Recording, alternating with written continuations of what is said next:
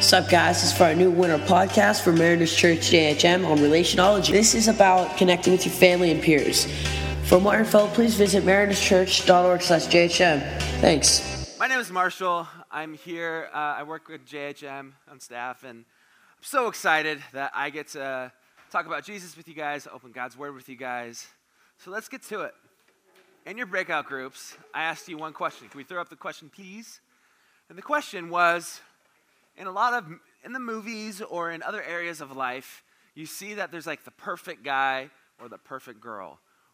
Why are they that way? Why are they perfect? Go ahead. They're attractive. All right. What else? Yeah. They stand up for what they believe in. That's awesome. Yeah. They don't look at explosions. That's true. They don't look at explosions. Go ahead. They kill Voldemort. They kill Voldemort. All right. Harry Potter right there. All right, cool. Right here. They practice. You listen. You were in my small. Yep. Yeah. Okay. Yeah. Good character. Yes. They don't make mistakes. All right. Last one right here. Can you say that really loud? That's what the director makes them to be. Okay, that's fair. Okay. Well, in all of those cases, the person that we're talking about has to do something. You said they're attractive. They have to wear nice clothes. They have to wear makeup. They have to work out, whatever. Someone said, kill Voldemort. Well, that's doing something.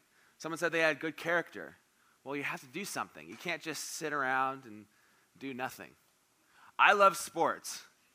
And an example that I think of is in the 70s, there was a football team that won absolutely every game, and they're the only team that has ever done it. So their team was perfect. Now, if you asked any of those players, did you guys sit on the couch all day and play video games and eat hot wings? They'd say no. We practiced 5 hours a day. We ran. We poured out a lot of sweat. We might have cried because we were in so much pain. Whatever. They did something. And that's part of what I want to talk to you guys about tonight. We have a relationship where I call it a contractual relationship or a contract, where you give something, you get something, you have to do something to receive. So what are some examples of contracts? Anyone know? Right here. Okay, sports. So when you get on a team, you get a contract, and it says, this is how much we're going to pay you, and this is what we expect of you. And if you don't meet those expectations, we're going to fire you. Okay, what else? Sorry? A job. Again, this is how much we're going to pay you. This is what we expect you to do. And if you don't do that, you're going to get fired. Mr. Betel. Buying a house. Yes. You go to the bank. Is that right? I've never bought a house before. So you go to the bank, and you say, this is how much I'm going to pay you. This is how long I'm hoping it's going to take. And if you don't do those things, the bank can take your house, and you have to move. Well, that's a contractual relationship. There's a contract where you have to do something. The Bible even talks about this. If you guys have your Bibles, turn to Philippians chapter 3, verses 5 through 6. Verses 5 through 6. Side note, if you guys don't have a Bible after service, let someone with a ID badge like this know, and we'll get you guys a Bible. And we really encourage you guys to bring your Bibles every week, because we will be reading out of it every week. Okay, so a little background. The guy that wrote this is a guy by the name of Paul. And Paul is writing a letter to this church called Philippi, the church in Philippi. Hey guys, let's listen up. The church is called Philippi, hence the word Philippians.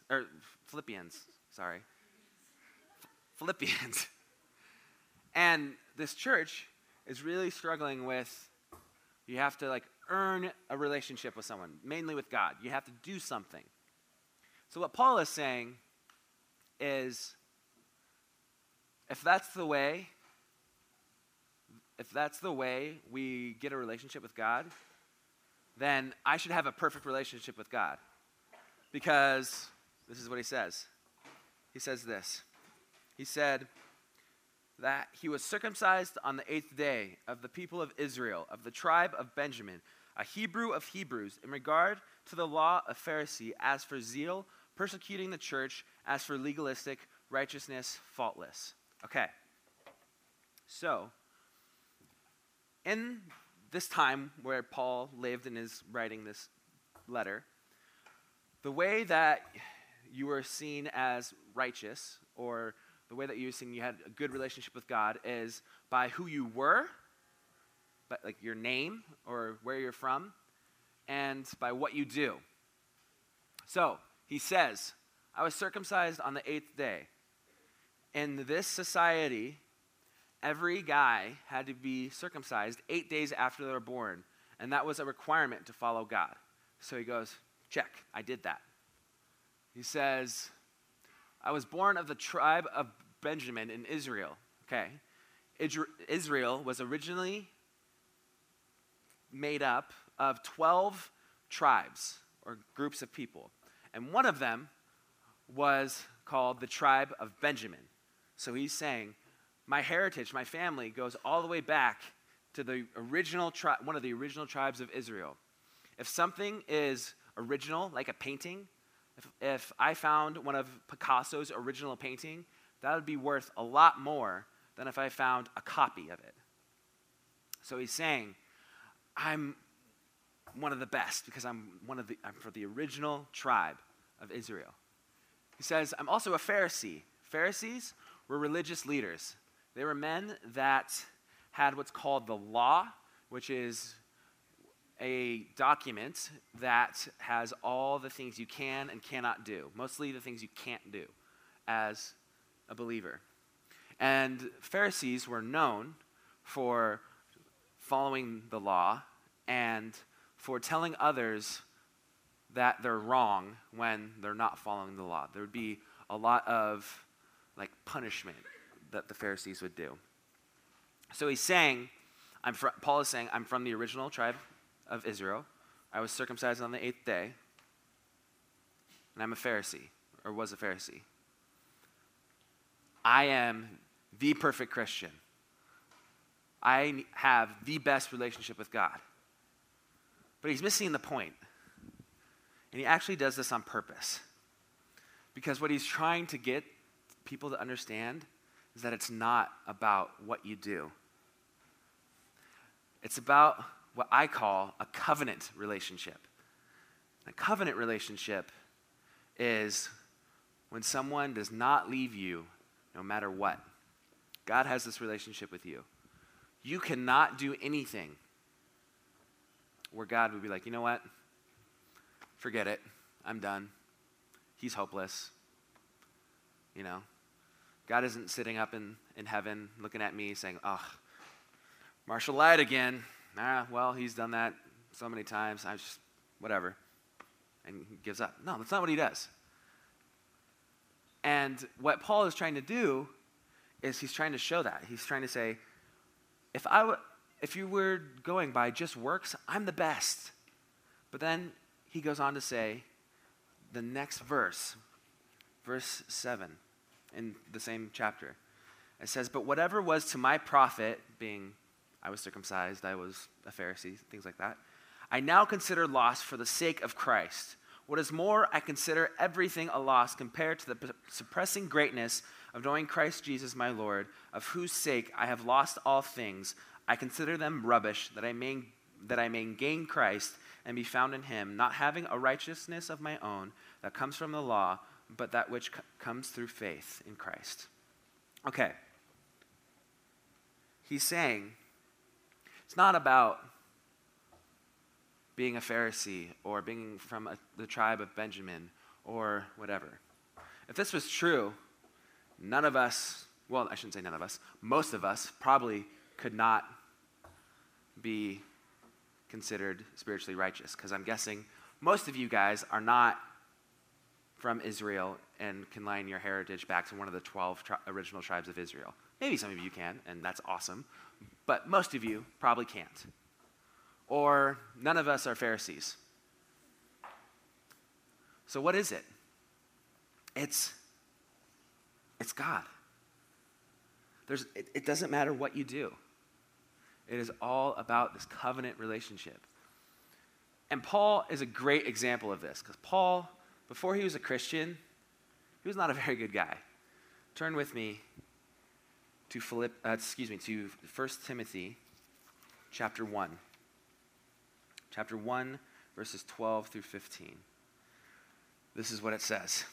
I thank Christ Jesus our Lord, who has given me strength, that he considered me faithful, appointing me to his service, even though I was once a blasphemer and persecutor and a violent man. I was shown mercy because I acted in ignorance and unbelief. The grace of our Lord was poured out on me abundantly, along with the faith and love that are in Christ Jesus. Here, this is what I want you to focus on. Here is a trustworthy saying that deserves full acceptance. Jesus Christ came into the world to save sinners, of whom I am the worst. Okay. You have Paul, who says, Jesus still loved me, even though I was one of the worst sinners, which is not an exaggeration, probably. It's probably telling the truth. Paul, before he was a Christian, his job was to go from town to town and get all the Christians and persecute them. That was what he did.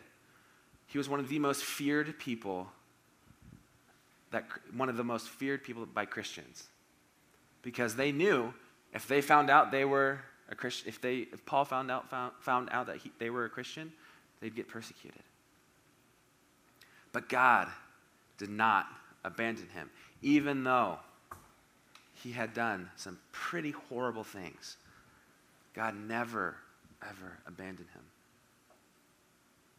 A more modern example, one that I'm really lucky to have, is my dad. When I was in 8th grade, I was diagnosed with a really rare disease called Charcot-Marie Tooth disease. Basically what it does is it attacks your feet, and it makes it so you can't walk very well. And the only way to fix this problem is to have surgery. So I had 4 surgeries. And the worst part of the surgeries wasn't right after the surgery. It wasn't being in the hospital for a couple days. It was going home that first night. Because when I was in the hospital, they gave me what's called a nerve block, which is basically a shot, and for me, they put it right into my hip. And it made my leg, the one that I just got surgery on, completely numb. I couldn't feel it. But when I got home, it would slowly start to wear off. And by about 2 o'clock in the morning or so, it'd be completely gone. And I could feel this huge pain in my leg, in my foot. And my dad, he'd had every right to go to his room and get a good night's rest and be comfortable in his bed and, not have to worry about waking me up or doing anything. But that's not what he did. My dad slept on the floor next to me, and he made sure I remembered to take my meds. And because I didn't sleep very much that night, he didn't. He watched TV with me. I can remember one moment, I was in so much pain, I didn't know what to do. So I just grabbed a pillow, I put it on my face, and I just started screaming.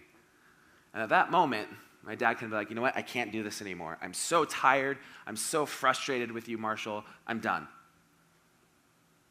He could have done that.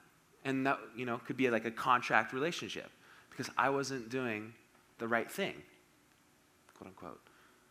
But that didn't matter. What mattered is that I was okay. What mattered is that I would get through it. That's what a covenant relationship looks like. But it's not always easy. We all have relationships where we live in a contract relationship. For me, my friend Ryan. I had a friend named Ryan, and he betrayed my trust in a really painful way. And I can remember being so mad at God, because I remember thinking, God, I go to church, I pray, I'm on the student leadership team, I'm in a small group, I, at that time, led a small group, I'm doing all these right things. Why are you letting this happen to me?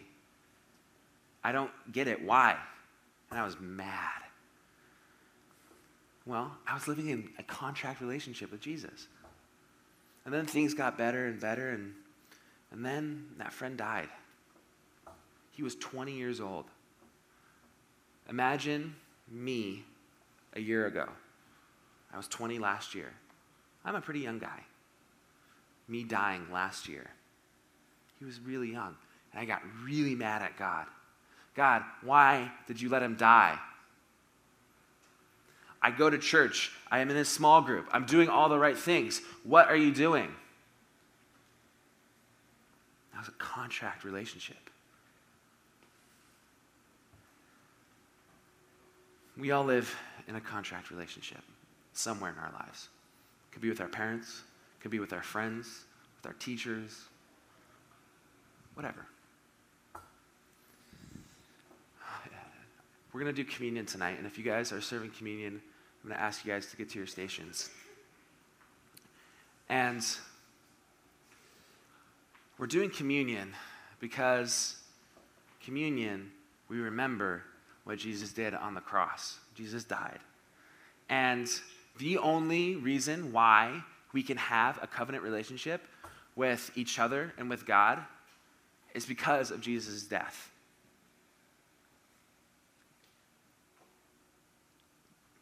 Because we are sinful, someone had to die for us so we could have this kind of a relationship with God. And God chose his son. God loves you and me so much that he sent his only son to die. And so what we're going to do is we're going to take this bread. And this bread represents Jesus' body. Jesus' body that was broken for you and me. You're going to rip it off. Then you're going to dip it into the grape juice. And this grape juice represents Jesus' blood that was shed for you. And I want you guys to do this as quietly as possible. Because for some people, this is a really hard thing. I'm going to ask you to do something before you take communion, and I want people to have time to think and pray. And what I want you guys to do is I want you guys to think of where in your life are you living in a contractual relationship. I want you guys to sit and pray for that. And then when you guys feel like you're ready, you can stand up and quietly take the bread, dip it in the juice, and then I'm going to ask you to sit back down before you eat it. And then you can eat it when you sit down. We have 4 stations, 2 up here, and then 2 in the back corners. So whenever you guys feel like you've done praying and you kind of thought about that person or group of people, you can go ahead and take communion, and then I'll come back up in a minute.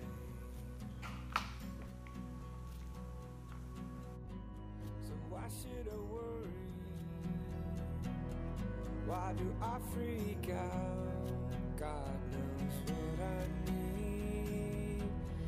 You know what I need.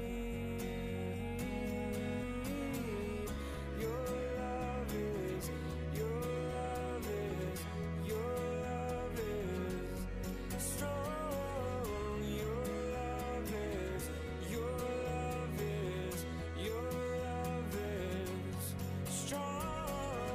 Your love is, your love is, your love is strong.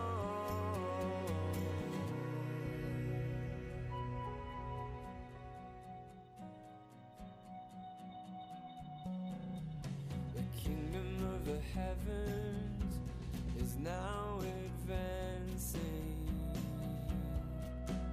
Invade my heart, invade this broken town.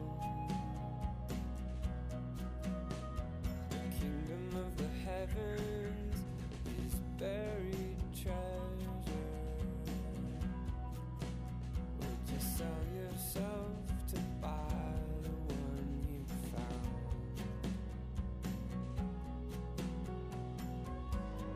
2 things you told me: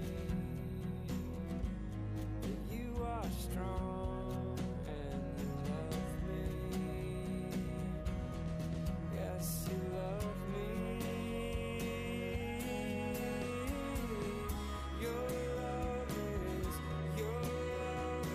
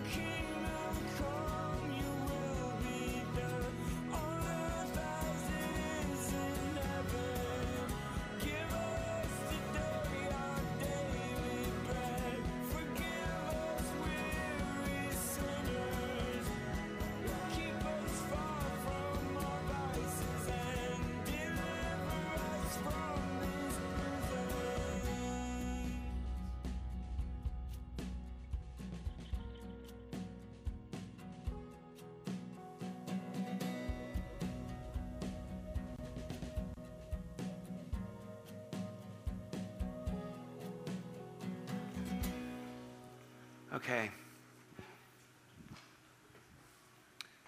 Guys, if you want to live in a way that will completely transform your life, accept this covenant relationship with God. I know for a lot of us, it's really easy when we mess up to think, man, why am I doing this again? Man, God must have just given up. But understand, he will never, ever give up on you guys. And now, that doesn't mean that you guys can go out and do whatever you want because, hey, God will forgive me and God will always love me. No, no, no. Live a life without sin as much as you can. But when you do make a mistake, when you do sin, know that God still loves you. And that will change your life. That will make you think, I'm not a failure. There's still hope. And it'll give you the strength to keep going. I want to pray for you guys, and then I'll dismiss you. Father God, thank you so much for today. Thank you for sending your son to die on the cross. Thank you for the debt that was paid. And God, thank you for the hope that we have in you because of this covenant relationship that we can have with you. God, I pray that in the times when we make mistakes that we would remember that there is no thing that we can do to outrun your love. We can try, but we can't. We cannot do something where you will give up on us. Thank you for that. God, I pray for each and every student in here, some of who might be going through a difficult time right now. I pray that you would comfort them and I pray that you would help them understand this especially, because it's really hard to remember this in the tough times.